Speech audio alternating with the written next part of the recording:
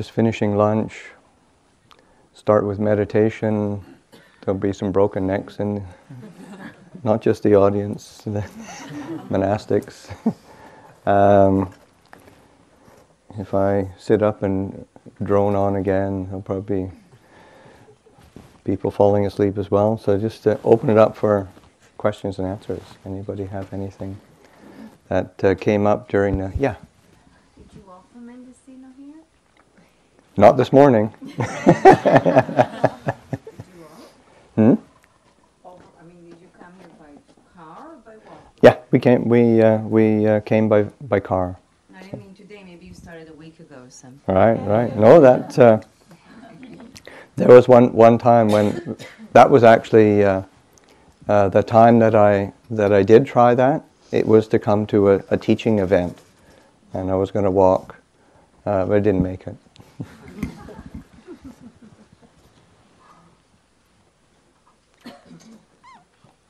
I have a question. Yep. When you spoke this morning... Yeah. When you spoke this morning, you mentioned a word I'd not heard before, and it was describing a layperson that accompanied the monk on Tudong. Oh, okay. What is their function exactly? Are they a helpmate, a companion, a gopher? Yeah, all of those things. Yeah. Anagarika is the formal word for a postulant in training, and at Abhayagiri, like today we don't have one along, but oftentimes if you see us come down from Abhayagiri, there might be somebody dressed in white, and that's a lay person who is taking precepts and training under the 8 renunciant precepts, and they're because they have fewer precepts, and they'll say like still be driving, still have use of money, and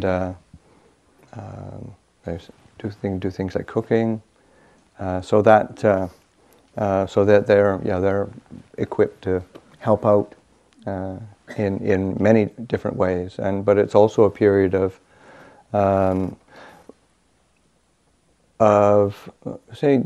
testing the waters of monastic life and seeing, okay, is this something I would like to do? Is this something that seems to fit? And then it's an opportunity to be a part of the community and to help out in a variety of ways, and then also to practice. So that, say there's actually Scott here does Anagarika for 1 year, and then has come and decided, well, that was good, but it was maybe explore another way. And he's here at Spirit Rock working. There's also another Sean who's working here at Spirit Rock, was Anagarika for 1 year at Abhayagiri also. So it's a great opportunity to sort of get a feel for monastic life, and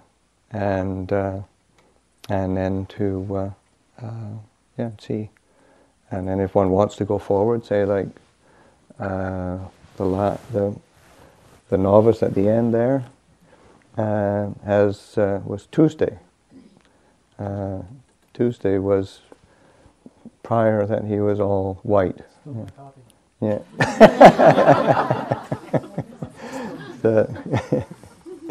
So that he decided to use Anagarika for 1 year and decided to go forward, and so that and at Abhayagiri then, as Ajahn Chah also would train, and it would be novices for another year, and continue to sort of say, okay, is it fit? Does it feel comfortable? And then the novices have fewer precepts, but are sort of a bit more integrated into the get a feel for the lifestyle. Because in say like Thailand and Burma, it's fairly common to just almost walk in off the street and take ordination. Ajahn Chah didn't do it that way. He felt that he wanted to focus on the training and people, of course, people used to complain. Wow, why do we have to wait so long to ordain as monks? And Ajahn Chah said, oh, people who ordain quickly, they disrobe quickly. So it's just this, it's just having that time to sort of see, yeah, do we really want to do it?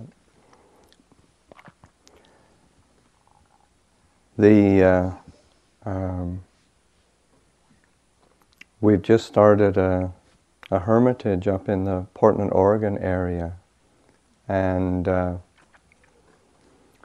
at Abhayagiri, it's a bigger community. There's we have lay people there, we have anagarikas, we have novices, we have monks, and in setting up this new hermitage, the senior monk who was going up there wanted to experiment again, sort of as part of the kind of the Tudong tradition, taking that ethos and say, it'd be really nice to just to see, can we live there as monks without all the support, and in the sense of no resident lay people, no anagarikas, no novices. And which means that the monks they're there, they walk into town or around wherever they are and go for alms and then see if they get anything. And there's no way to store food. There's nobody to offer it to them, and then just see how it works, and as an experiment. And they went to a place, there's a group in Portland that has been affiliated with us for many years, and they've always wanted to establish a kind of a branch monastery. And so it's finally come to fruition. But then when we found an actual physical place for them, for the monks to stay, then the predominant factor for decision making was where's the cheapest rent. was that it wasn't something just what's going to come up that the group can afford, so that they ended up in the sort of Hood River Gorge area, and so that they went there. They knew nobody in the community, and they just started going alms around, which impressed the local community very quickly, because where the hermitage is, it's probably a few miles away from, maybe probably 4 miles away from the town, but the elevation difference is over 2,200 feet. So they walk down and they hike back up again. And so it's but the local community has been quite wonderful. There's a real interest, and it's working. And then people, of course, people go there and they go and offer a meal, and because oftentimes they go on different routes around, and oftentimes they don't get anything for alms round, but then the different people have sort of sort of made a commitment to go on a particular day, and so it all works. So it's quite inspiring, actually. Yeah. I was recently reviewing the Dhammapada and came to one passage that really caught my attention. And let me read that first. two passages.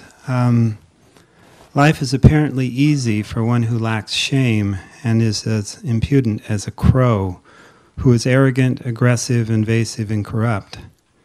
Life is not easy for those who have a sense of shame, who are modest, pure-minded, and detached, morally upright and reflective. And this morning when you were talking about living on faith, the other side of that, I was thinking about how you're increasing the potential anxiety level. So I come into Buddhism thinking, oh, this will calm me, this will settle my life. And then I realize there's being open, being aware, being sensitive to the world keeps bringing me new challenges that previously were uninvited. And I was wondering if you wanted to talk on that at all. Exactly. Yeah, you get more than what you bargained for, eh? But that's of course in the Dhammapada verse, it's pointing out from a worldly perspective in the sense of, it's not easy when you adhere to virtues and high standards of because it goes against the stream of one's own habits and the tendencies of the world. But the reality is, of course, that that's where our place of well-being and harmony actually does come from. It's just sort of leaping up over the kind of the bar of our habits, so that as we practice and use those circumstances for reflection and for investigation, then we start to gain a sense of confidence, and really that's what faith is, because sometimes the word that it's normally translated as faith, saddha, but it's not such a good translation, because the faith has so many connotations from a Judeo-Christian background in English, and that the quality of confidence and it's like a kind of a serene certainty that arises, and that can only arise from experience. So that as we take these different circumstances in our life and we investigate and practice with them and overcome various hurdles, you start to gain the confidence that, right, that's how, say, when we live together as human beings and we establish a very clear quality of virtue and integrity, we live together in harmony and trust. And that's, and sometimes it would be easier to take a shortcut and not have to bother with those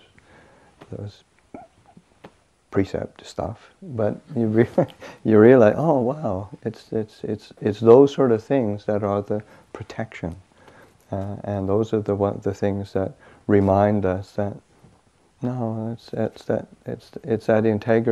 integrity that allows us to have establish a sense of trust and connection with people that we live with and the society that we live with, or with family,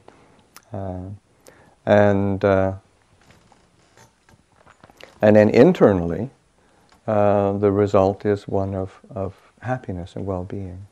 One of the things that the Buddha pointed to as just a direct result of virtue is non-remorse. You just don't have to feel bad about it. And but then he goes through causal connections of how non-remorse takes you to a place of well-being, to a place of joy, to tranquility, to happiness. Then the concentration. Like the concentration arises from the well-being that you've established in the heart. The mind isn't wavering because it's second guessing itself, or has remorse, or is sort of caught in confusion of things that are, been cutting corners, so that it directly leads to a stability of mind. So the same with, many other obstacles that we encounter, where being in a situation where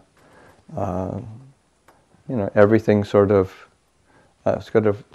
all the cells in one's body is sort of saying, take it easy, have a rest, be comfortable, and then just putting that extra effort in at that time. We get up over that hurdle, and then what arises is a kind of a brightness of mind that comes from an internal source of being able to apply ourselves to things. So it's a training of the mind that gives us the tools to experience a brightness, even when sometimes you could be tired or kind of fed up or bored with something, but then you realize, I can put that extra bit of effort in. I've done it before. I can do it, and then you get over that hurdle, and then you realize, the mind becomes bright after that. So it says in meditation that's a real boon, where the mind is really able to become still and bright, not because we've got everything just how we want it, but because we've been willing to just stick with it. So those are these qualities that we have to go against the grain a bit, but we learn. We also have to learn how to apply wisdom, because if you're always fighting to see if you can constantly go against the grain, then or you're feeling guilty because you're not going against the grain enough, you won't be happy either. So there's a balance. There's the discernment that needs to be applied, and saying, well, when's the appropriate time to be able to just relax when one's coming up against an obstacle, and when's the time to push. And you can only do that from experience, and that's the heart of the practice, is being willing to investigate and really become skilled in that quality of discernment. Yeah. Well, first of all, I want to just thank you so much for being here. It's been such an awesome day so far. And my question is whether that can sometimes, the other side might be that the mind becomes punitive or punishing toward, or that the practices can be used that way. Yeah, absolutely. We're having a human mind. It's amazing how perverse it can be sometimes. Which is, you sort of say, you don't need to, beat yourself up over things. But we do it. We don't need to push all the time, but we do it. And we feel, and then we're, that sort of, and one of the, I think particularly as Westerners, Americans in particular, very strong kind of ethic of guilt, and being feeling being tortured by being guilty, feeling guilty about this kind of quality of guilt. I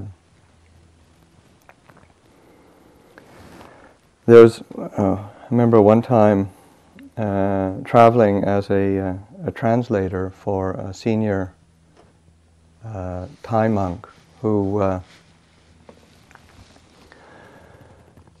I was his attendant and translator, and there was a evening chanting, meditation, Dhamma talk, questions and answers after, and one of the questions was, how do you deal with guilt in practice? And so then I went to translate the question, and I burst out laughing because I didn't actually know the word for guilt in Thai. And then what I had to do was explain to the Thai monk what a Westerner does to make themselves feel guilty, which just in itself was a sort of an exercise in absurdity, and and then he listened, was listening to me explain, and he's got this very concerned look on his face. He said, "Oh, just tell them not to do that. That's suffering."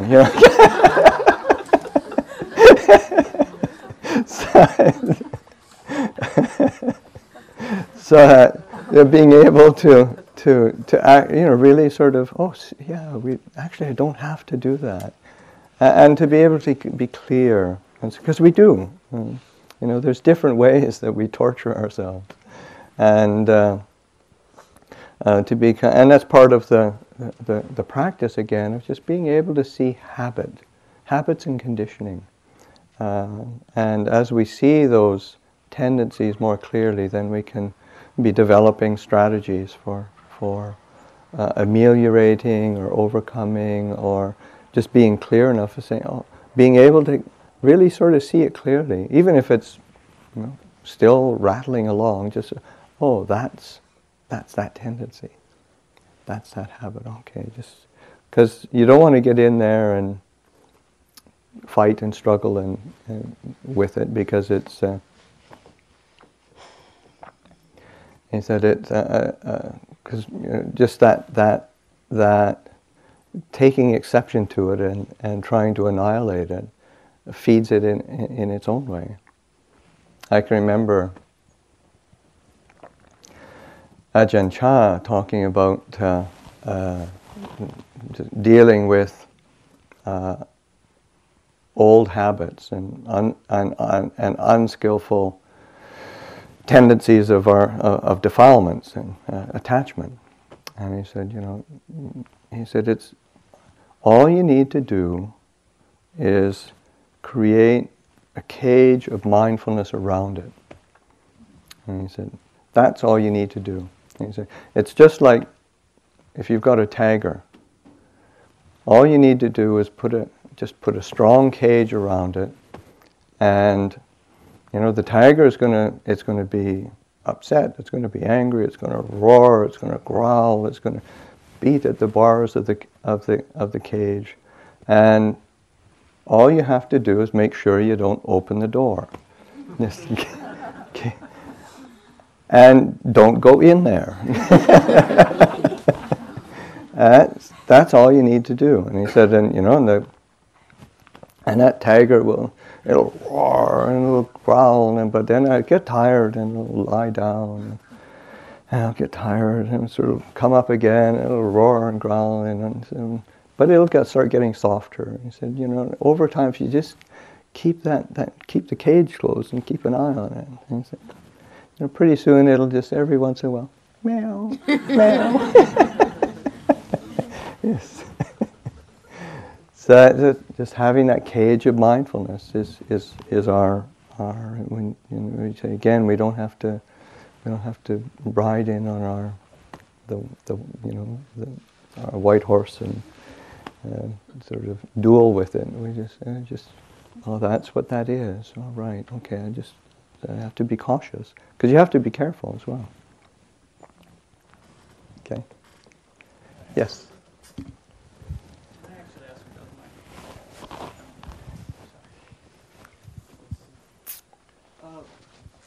So you said that we should put a cage around tiger.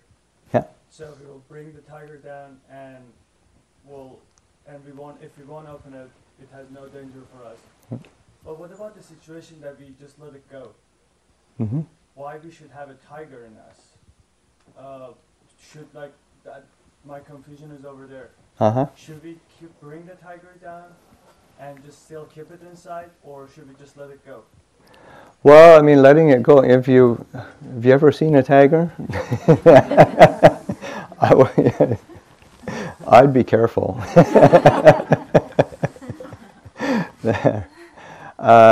Yeah. So that when you recognize it, when greed or aversion, confusion, it has real consequences, and we have to be careful. We have to find strategies where, that we're not being bitten by it, because it tends to be indiscriminate.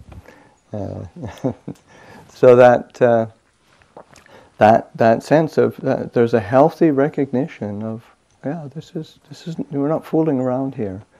That our own unskillful habits they have consequences. So one has to be very skillful and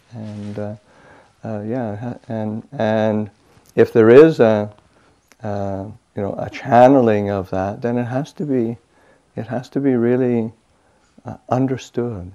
It has to be well understood and well considered. Okay. Yes.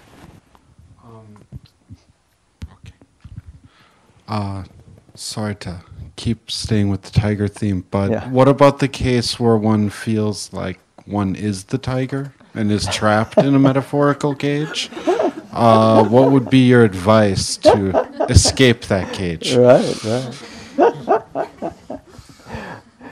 Yeah. Well, again, continuing with the metaphor, that sense of, because sometimes, and probably beginning with the original question of how we, because a lot of it is how we perceive ourselves, and the suffering that we create with those perceptions, and that the mind, our own mind, can be our own worst enemy, and that we see ourselves in ways that is can be negative and can be create a lot of discomfort for ourselves. So that to be able to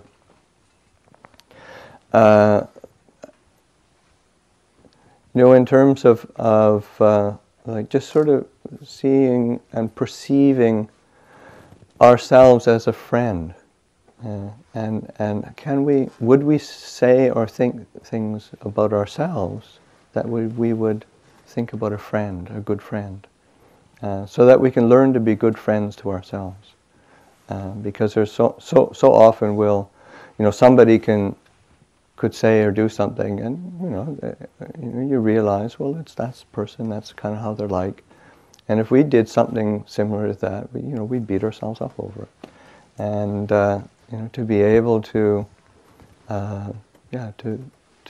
switch that perception and be a good friend to yourself, and look on oneself as a friend. Okay. Yes.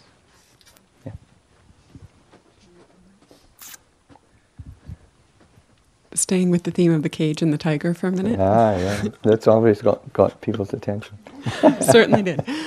So if sati or mindfulness is the cage, I'm wondering what the appropriate use of shamatha is. Because there are times I find in my practice where there's so much concentration that the defilements don't appear, or they're very, very subtle. So I'm trying to back off. Then it's a little bit uneven at the moment. Okay. So. Well, I think again, sort of where the mindfulness is watching the tiger in the cage, and the tiger does get tired, and then he gets up and he's refreshed. So that but being able to like using the mindfulness as the kind of the sphere of kind of protection, and then the samatha, the tranquility, is allowing things to settle, but then there's that ongoing investigation over time of what the effect is, because there's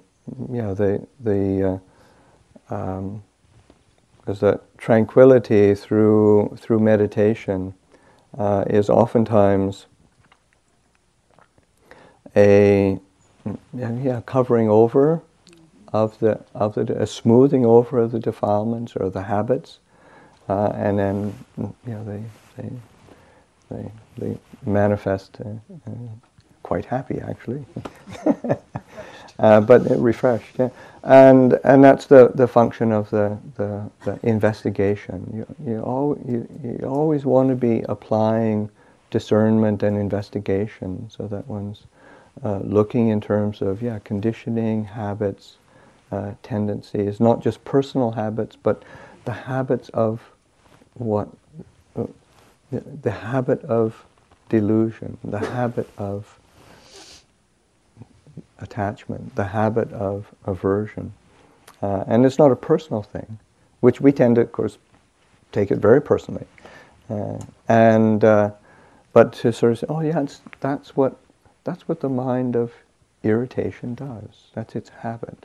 So that learning it more clearly, investigating it, and then using that clarity of discernment to be able to see, well, what's a skillful means of relinquishment? What's a skillful means of penetration? Seeing, oh, that's its result, and then seeing just seeing the drawback really clearly. Oh, the drawback of that particular tendency of the mind of defilement. That's its drawback. That's its painful consequence. And the more clearly one sees that, the more one inclines to relinquishment. And one needs the tranquility to see that. But then again, there needs to be the balance of the tranquility and the willingness to investigate. Okay? Yeah. John. When I found out you were speaking, I asked Nai what Tudong meant, and she explained it. Nai is my wife. And I said, oh, maybe he'll talk about the story of the tiger. Because I know you have a personal experience, I believe, you shared with another group, and I was wondering if you could mind touching on that and how you dealt with that situation. Oh, okay, sure. Actually, this past summer, here at Spirit Rock, I shared that story with the teens, and they really liked it. They ended up, the last night of the family retreat, the teens did this sort of skit with me and the tiger. It was fun. I was cracking up. But one time I was on Tudong. Just as I had completed my time of living independence on the teacher, and I was living on my own, and I wandered as a Tudong monk and for many months until it got to be rainy season, and when I entered the rains, it was in along the border of Burma, in a remote wilderness area, really very pristine, and it was a small tin mine.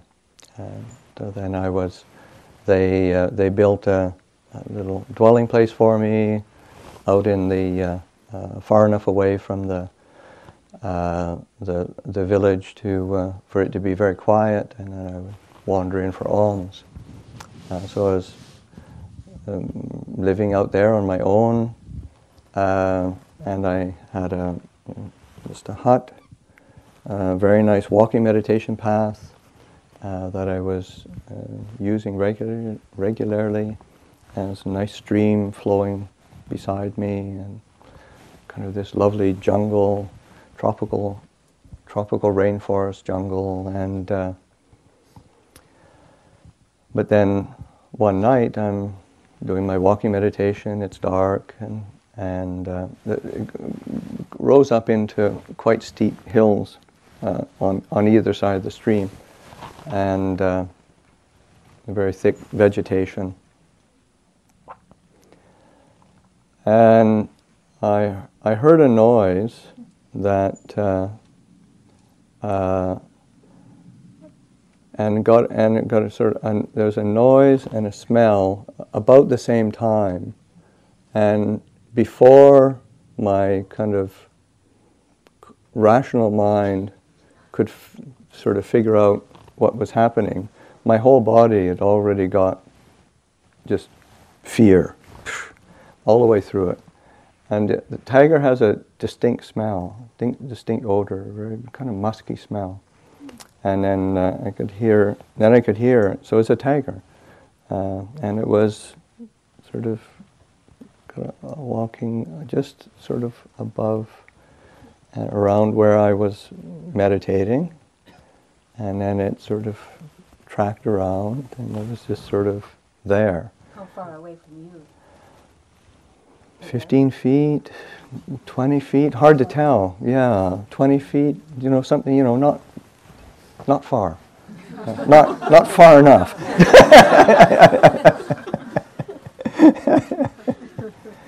And so I was doing my walking meditation, and then my hut was it was pretty flimsy, so that I flash into my mind, I better get to my hut. I said, well, what good is that? And so then what came to mind was, and it was quite lovely, was this memory of one of the discourses of the Buddha in the Majjhima Nikaya, where the Buddha talks about when before he was enlightened, where he used to go to places of forest areas, wilderness areas, and then he would experience, he'd hear a sound, or there would be an animal, and it would provoke fear. And then the Buddha said, what he would do would to just stay in that posture, and to continue in that posture until the fear had gone. So then I said, okay, well, I'll just have to do that. Because, and then you're sort of sticking with that and just staying, just walking back and forth, and just really trying to calm the mind, because there's something primal about the kind of fear of a predator, like a tiger. And I'd been out in that area long enough to know what tigers could do. So I went through the options pretty quickly of what I could do if a tiger actually attacked, and it very quickly. Well, you just die. That's it. I mean, they'll actually attack elephants. They can do it, and they're extraordinary predators. They're really, top of the food chain, and humans in that situation are not very far along the chain.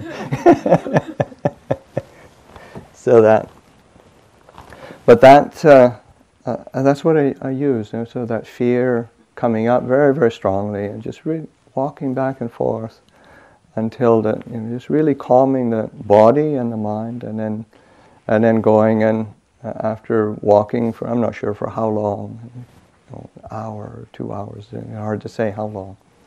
Then I went and sat meditation, and as soon as I sat meditation, just the fear comes up again. And the tiger still there? Well, it's hard to say. I could hear it and smell it for a while, but then it went off. I didn't hear it go, but I couldn't smell it, couldn't hear it. So I assumed it had gone, but that isn't what my sort of rationally it had gone. Emotionally, it was definitely present. So that going and then sitting, and then remembering that discourse of the Buddhas, and just sort of okay, sitting until it calming that fear, and letting that letting it come up, and just working with it, and letting it wash through, and that was really fruitful, because that you realize how what a hold fear has on the mind, and but as strong as it can be, it's also impermanent, and it's easy to forget when it's right in your face. But just by being willing to just continue walking, continue sitting, continue investigating, establishing mindfulness, then you start to realize, that too is impermanent. And it's such a, it's almost trite to sort of say that, it's just impermanent. But the reality is when we see that uncertainty, that impermanent nature, the changing nature of the feelings, moods, impressions, thoughts in the mind, we come to a place of refuge, and that's the mindfulness and the clarity that can be established when it's seen for what it is.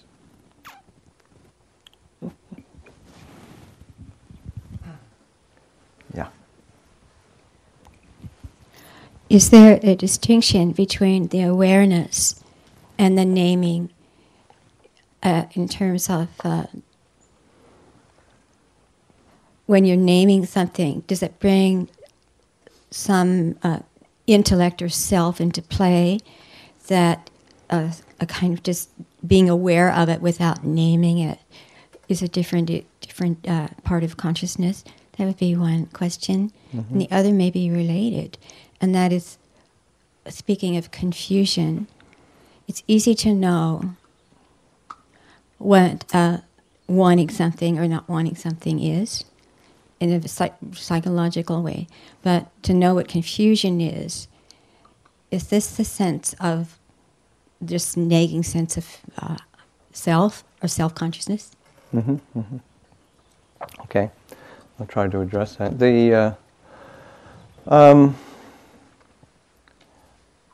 That naming of things is you have to experiment with it, because sometimes it can work both ways, in the sense of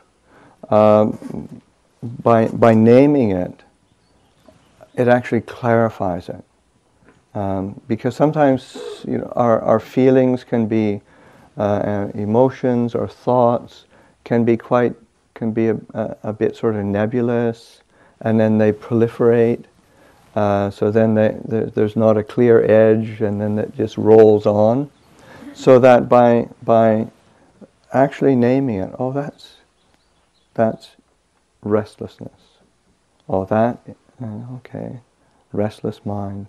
Okay, wanting mind. It gives it a bit more boundary and clarity. So then when you name it, then it's a sort of then it gives a place of I can let that go. I can relinquish. I see it a bit. It helps you to see it a bit more clearly. So that's when if you use it, that's a skillful result. It can go the other way, where one can get obsessed with trying to name everything, and trying to have a name, have a handle for everything, and we can complicate the mind and make it too sort of formal, too we're a bit too obsessed with trying to get it right. So we're trying to, if we get the right name, then we'll be okay, sort of thing, which isn't how it works at all. So those are it can cut both ways.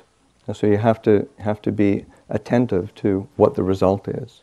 And the idea of naming is that you can let it go. Yeah, exactly. Yeah. That's the function of it. That's the function. So that the hopeful result. The hopeful result is being able to let it go, to be able to relinquish, or to be able to be at ease with it, and have a sense of equanimity. So that's, whatever gets you there, that's fine. And then around confusion. One of the things that I've always found helpful in dealing with confusion, doubt, kind of uncertainty in the mind, is rather than trying to go to the mind and figure it out or relinquish it there, or to come to the body, because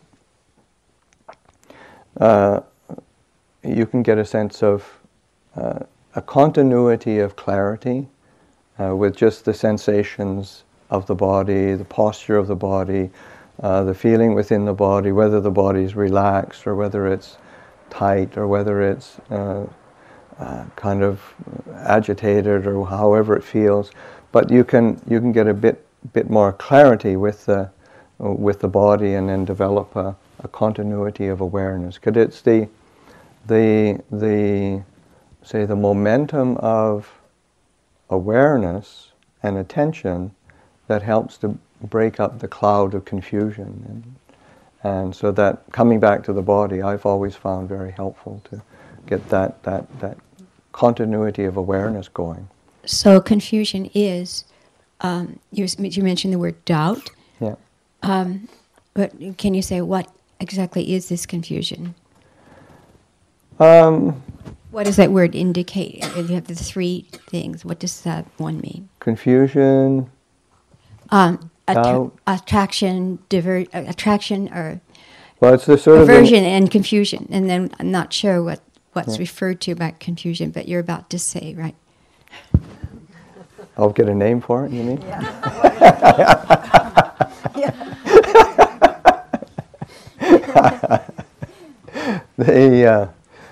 One of the aspects of confusion is just sort of the lack of clarity, uncertainty, and not knowing, and that's the function of, from the Buddhist perspective, that's the function of moha, or delusion.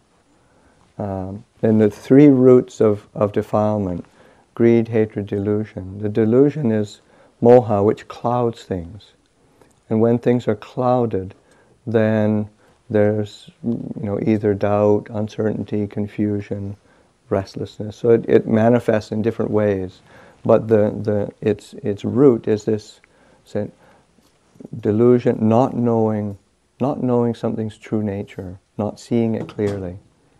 And when it's not seen clearly, then it's it'll move the mind in either agitation, confusion, uncertainty.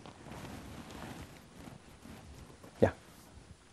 I kind of perked up when you mentioned the words "doing it right" or whatever. I notice I have a little internal voice that seems to be judging whether it's like concerned as to whether I'm doing it right. Yeah. Because if I'm not doing it right, I'm not going to get where I want to go or something. You know. Yeah. Would that be delusion that you're speaking of, or?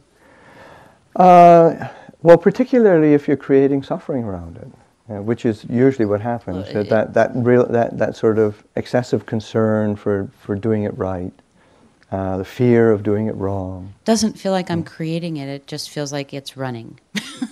You know what I mean? It's just kind of. Well, that's again sort of where you see habitual tendencies, and that's exactly why we say we slow down and pay attention to something as uncomplicated as our breath.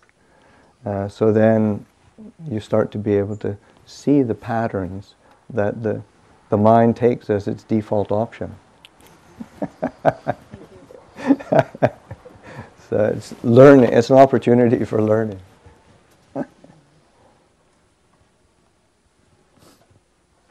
Okay, there's a couple more questions back there. We'll start with you. Thank you. Thank you. Well, I recently was trying to engage in practice that I think I didn't do right at all. So sorry, I'm a beginner, everybody. But so last year, there was someone in my life who did something that I thought was horrible, and I was very angry. Mm-hmm. So for Lent, being a Catholic, decided to practice metta every day for 6 weeks. And so prayed for her every day and was, imagining her and thinking compassionate thoughts. And by the end of Lent, which is Easter, I was even more angry. Yeah. So I obviously didn't get it right. So I was wondering if you could speak to that.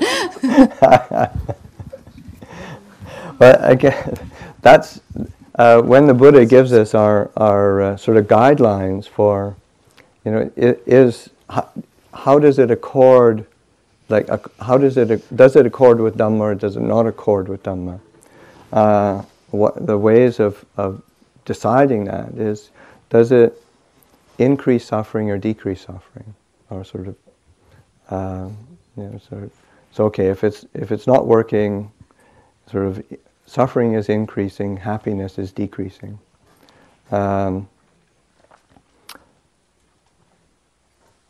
If it's peacefulness decreases, then okay, this isn't quite working. But if peacefulness, tranquility is increasing, okay, you see that, that's according with Dhamma, because it's the nature of the Buddha's teachings to incline us in that direction, and then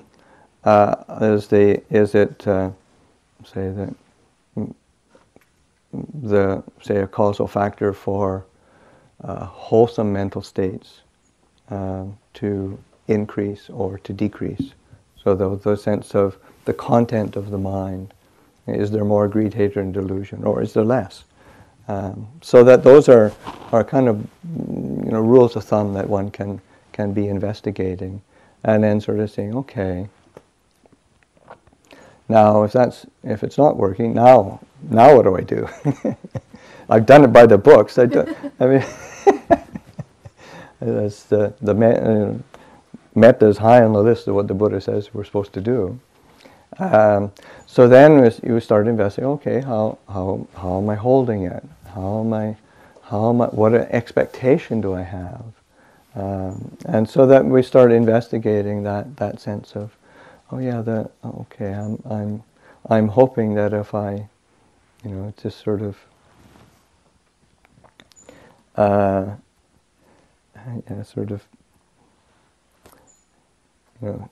throw the metta bomb, that it'll all go away. Actually, there's more behind it than that, and I have to see that more clearly. And then so looking at expectation. So what was I expecting? What was I assuming? So then reflecting on that more clearly. Because even if say something can be, it's hard to imagine how directing loving kindness could be wrong in any situation. But then it's sort of, it's how we hold it, and then how deeply offended we are, and that it's I'm not really willing to relinquish that yet. I'm not really ready to let it go. So then being able to come back and look at that more clearly. Okay, why am I not ready to relinquish that. What is, and of course it comes back to that sense of self, the sense of me, and what am I holding? What was so deeply offended, and being able to investigate that, and then sometimes it's just by holding it, throwing it up in the air as all the possibilities are there, and then sometimes you sort of say, oh well, there's some new perspective comes up, or an idea of, oh, I could deal with it like this, and so that one gets a kind of a bit of an insight of, oh, okay, I can come around it this way. There's a teacher, another one of Ajahn Chah's teachers, and he had a very simple kind of way of encouragement in practice. He said, if the kilesas, the defilements come at you high, then you duck. And if they come at you low, then you jump over them. So it's like, okay, you just got to find a way around them.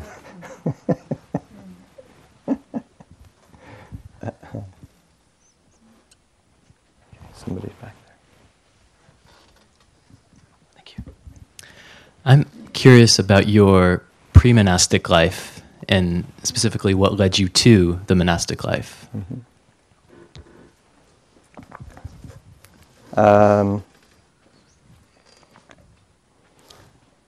I grew up in Canada, northern Canada. I grew up in the province of Manitoba, and it's about 600 miles north of the American border. There wasn't much Buddhism happening. And I was really looking for something. And when I went to university, then I came across books on Buddhism, and that really stimulated. That really caught me. The hook was in then, but I didn't have any way of practicing. There was no meditation groups. I never ever heard of anybody teaching meditation, teaching Buddhism. So that after I finished my bachelor's degree, then I decided to travel, and my idea was to go to Japan.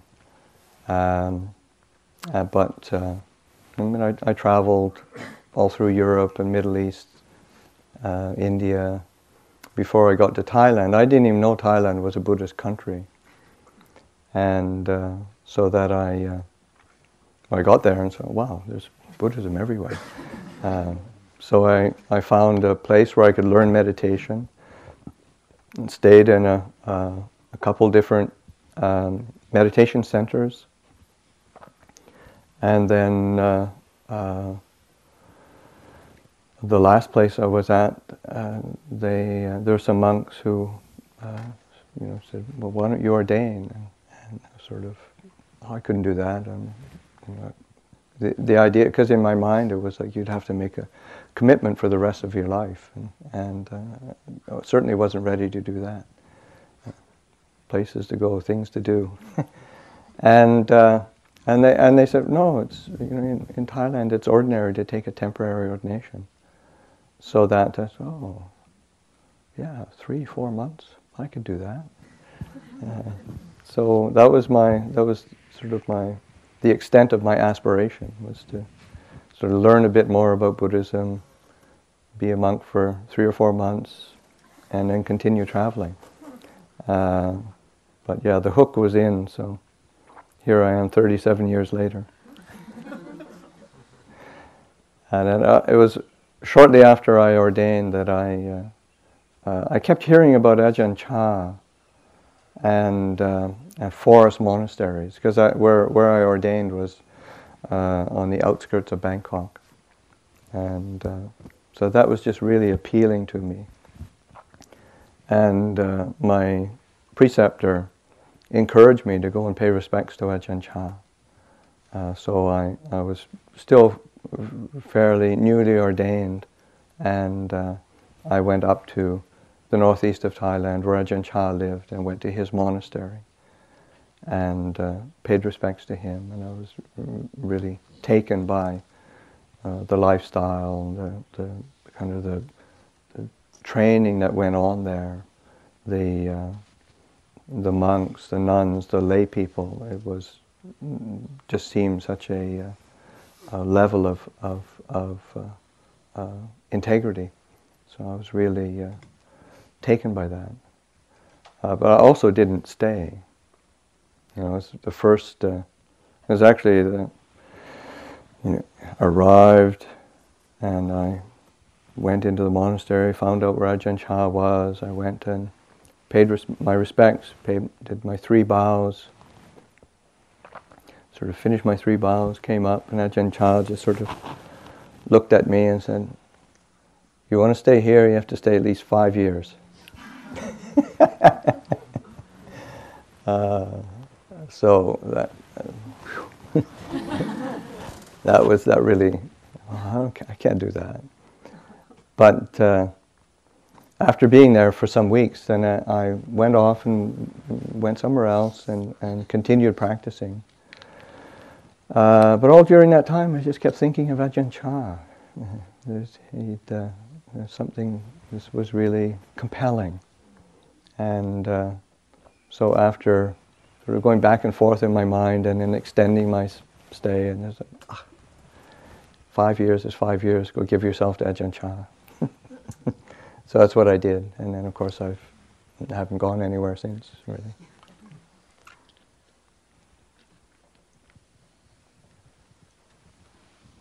Yeah.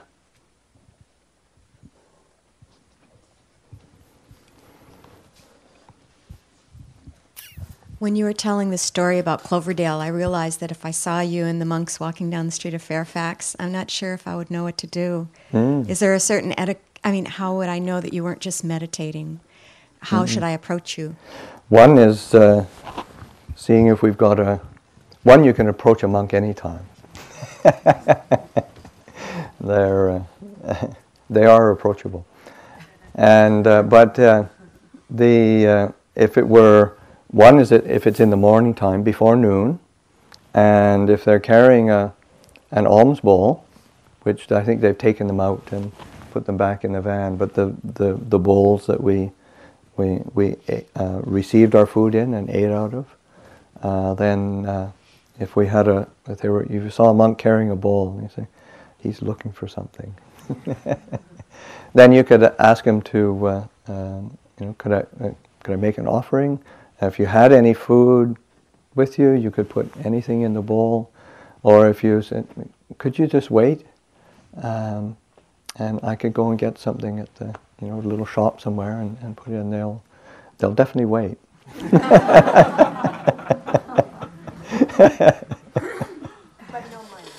But no money. Yes. Yeah. Correct. Yeah.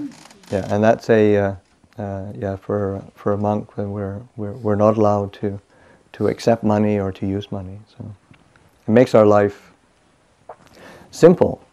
But again, it's sort of one of those things where, it's not convenient, but it's the inconvenience that allows you to investigate sort of expectation, desire, fear. Oh my God, am I going to get anything today?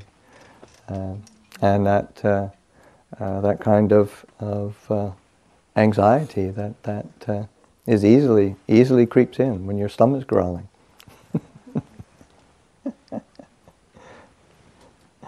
Yeah. Yeah. To what extent is spreading the teachings part of the Tudong tradition? Yeah, actually, that's a good question. Spreading the teachings is a part of Tudong. It's an integral part, but it depends on the temperament or personality of the person, and. But certainly it's an occasion, because you're out there, then it's occasion when you're accessible.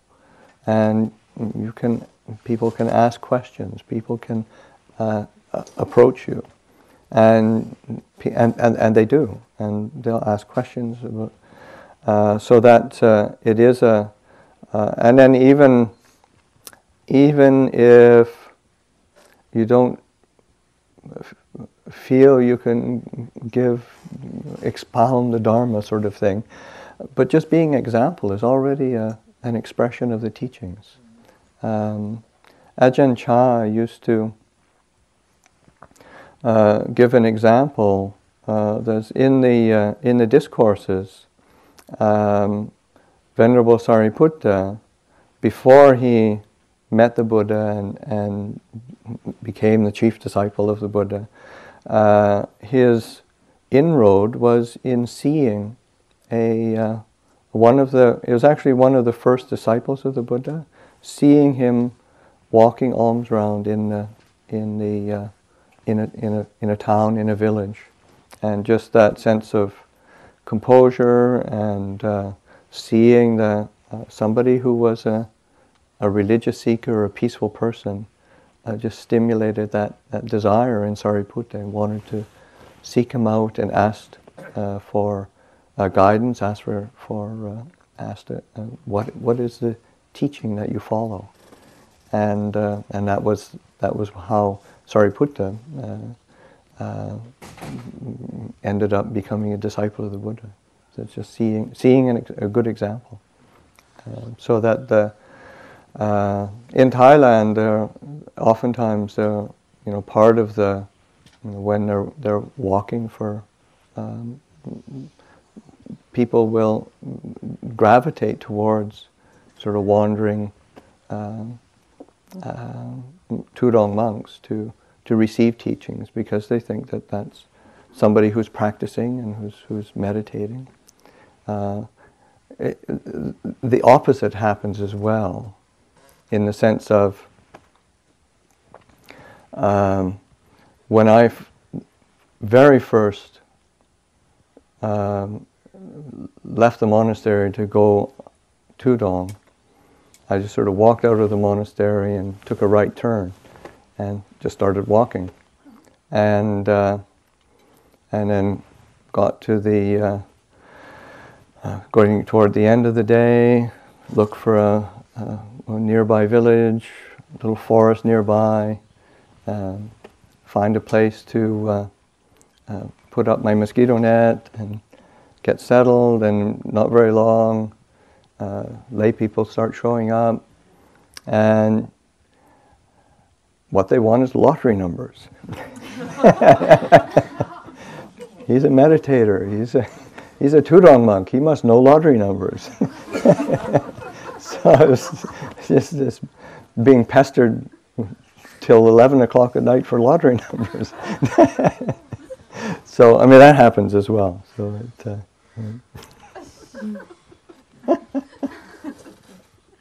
you have any?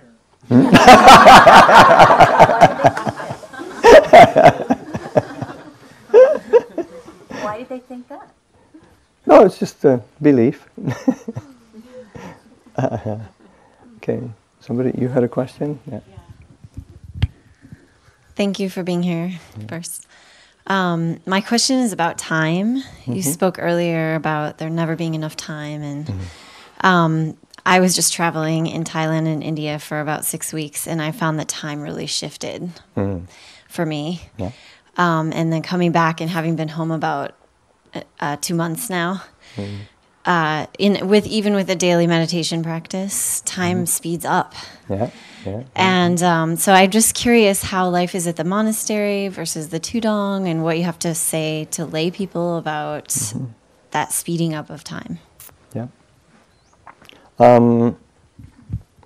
mean, it's not, as human beings, it pushes us, and even if you're on Tudong, you can still do it to yourself.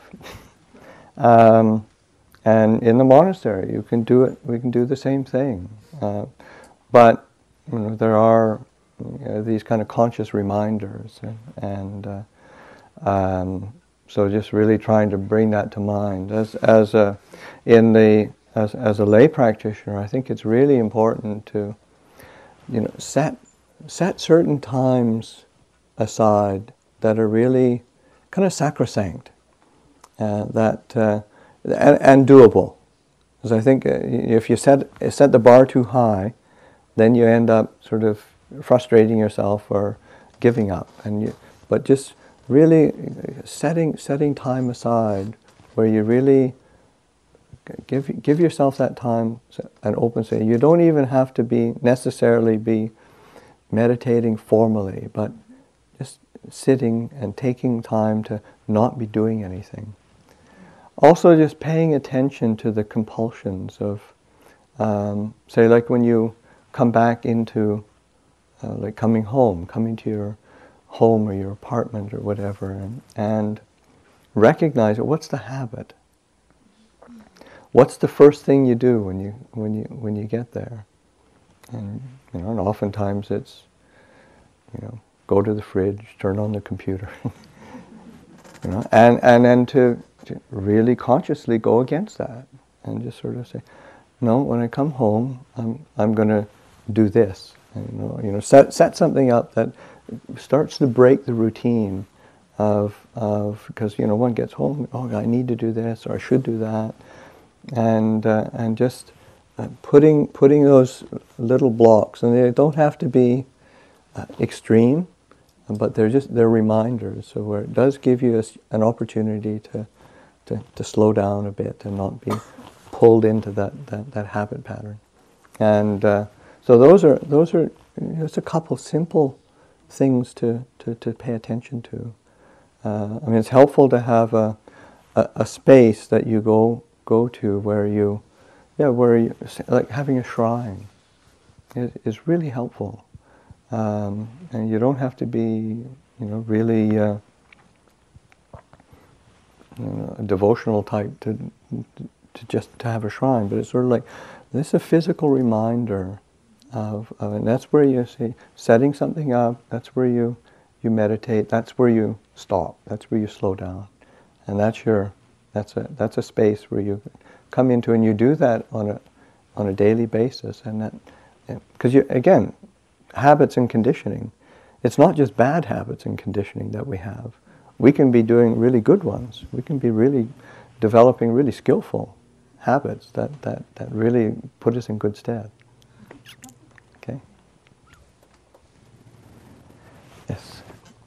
I just wanted to say it's been really wonderful. Thank you. All the thoughts that I've had have been, my questions have been answered or asked by someone else. So, but you have a wonderful sense and a gift of giving and consciousness. I feel to those of us around that are here and enjoying the experience. And so, I was going to ask, how did you come about this? And I was going to ask, all of these two questions that have happened in the last few minutes.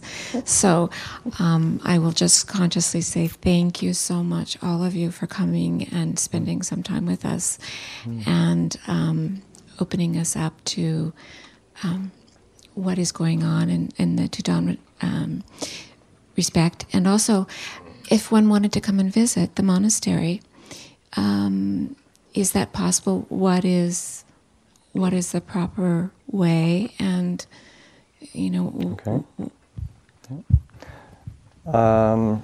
Monasteries in Thai Theravada tradition are open places. People can come at any time. And so that the monastery is available for people to come and to tap in, to join in. There's the formal meal offering at around 11 o'clock in the morning. We have tea time and later in the afternoon. Every Saturday night there's a Dhamma talk. Every lunar quarter there's a meditation,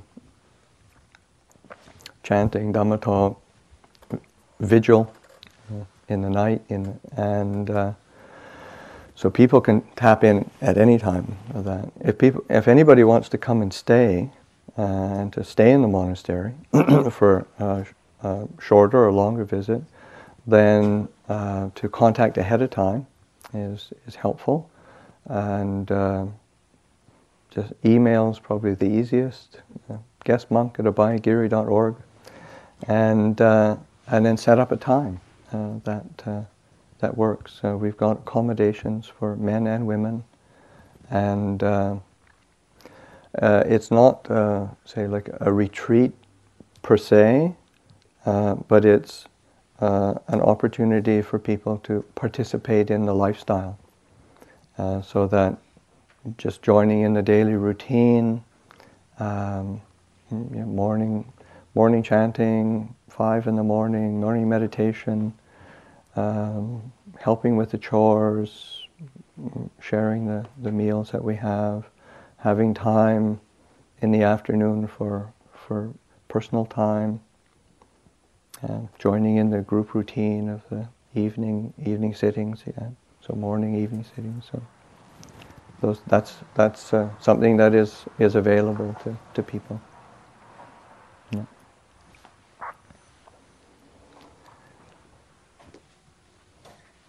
Okay, I think we should be doing some meditation. We've been sitting here for almost an hour and a half, so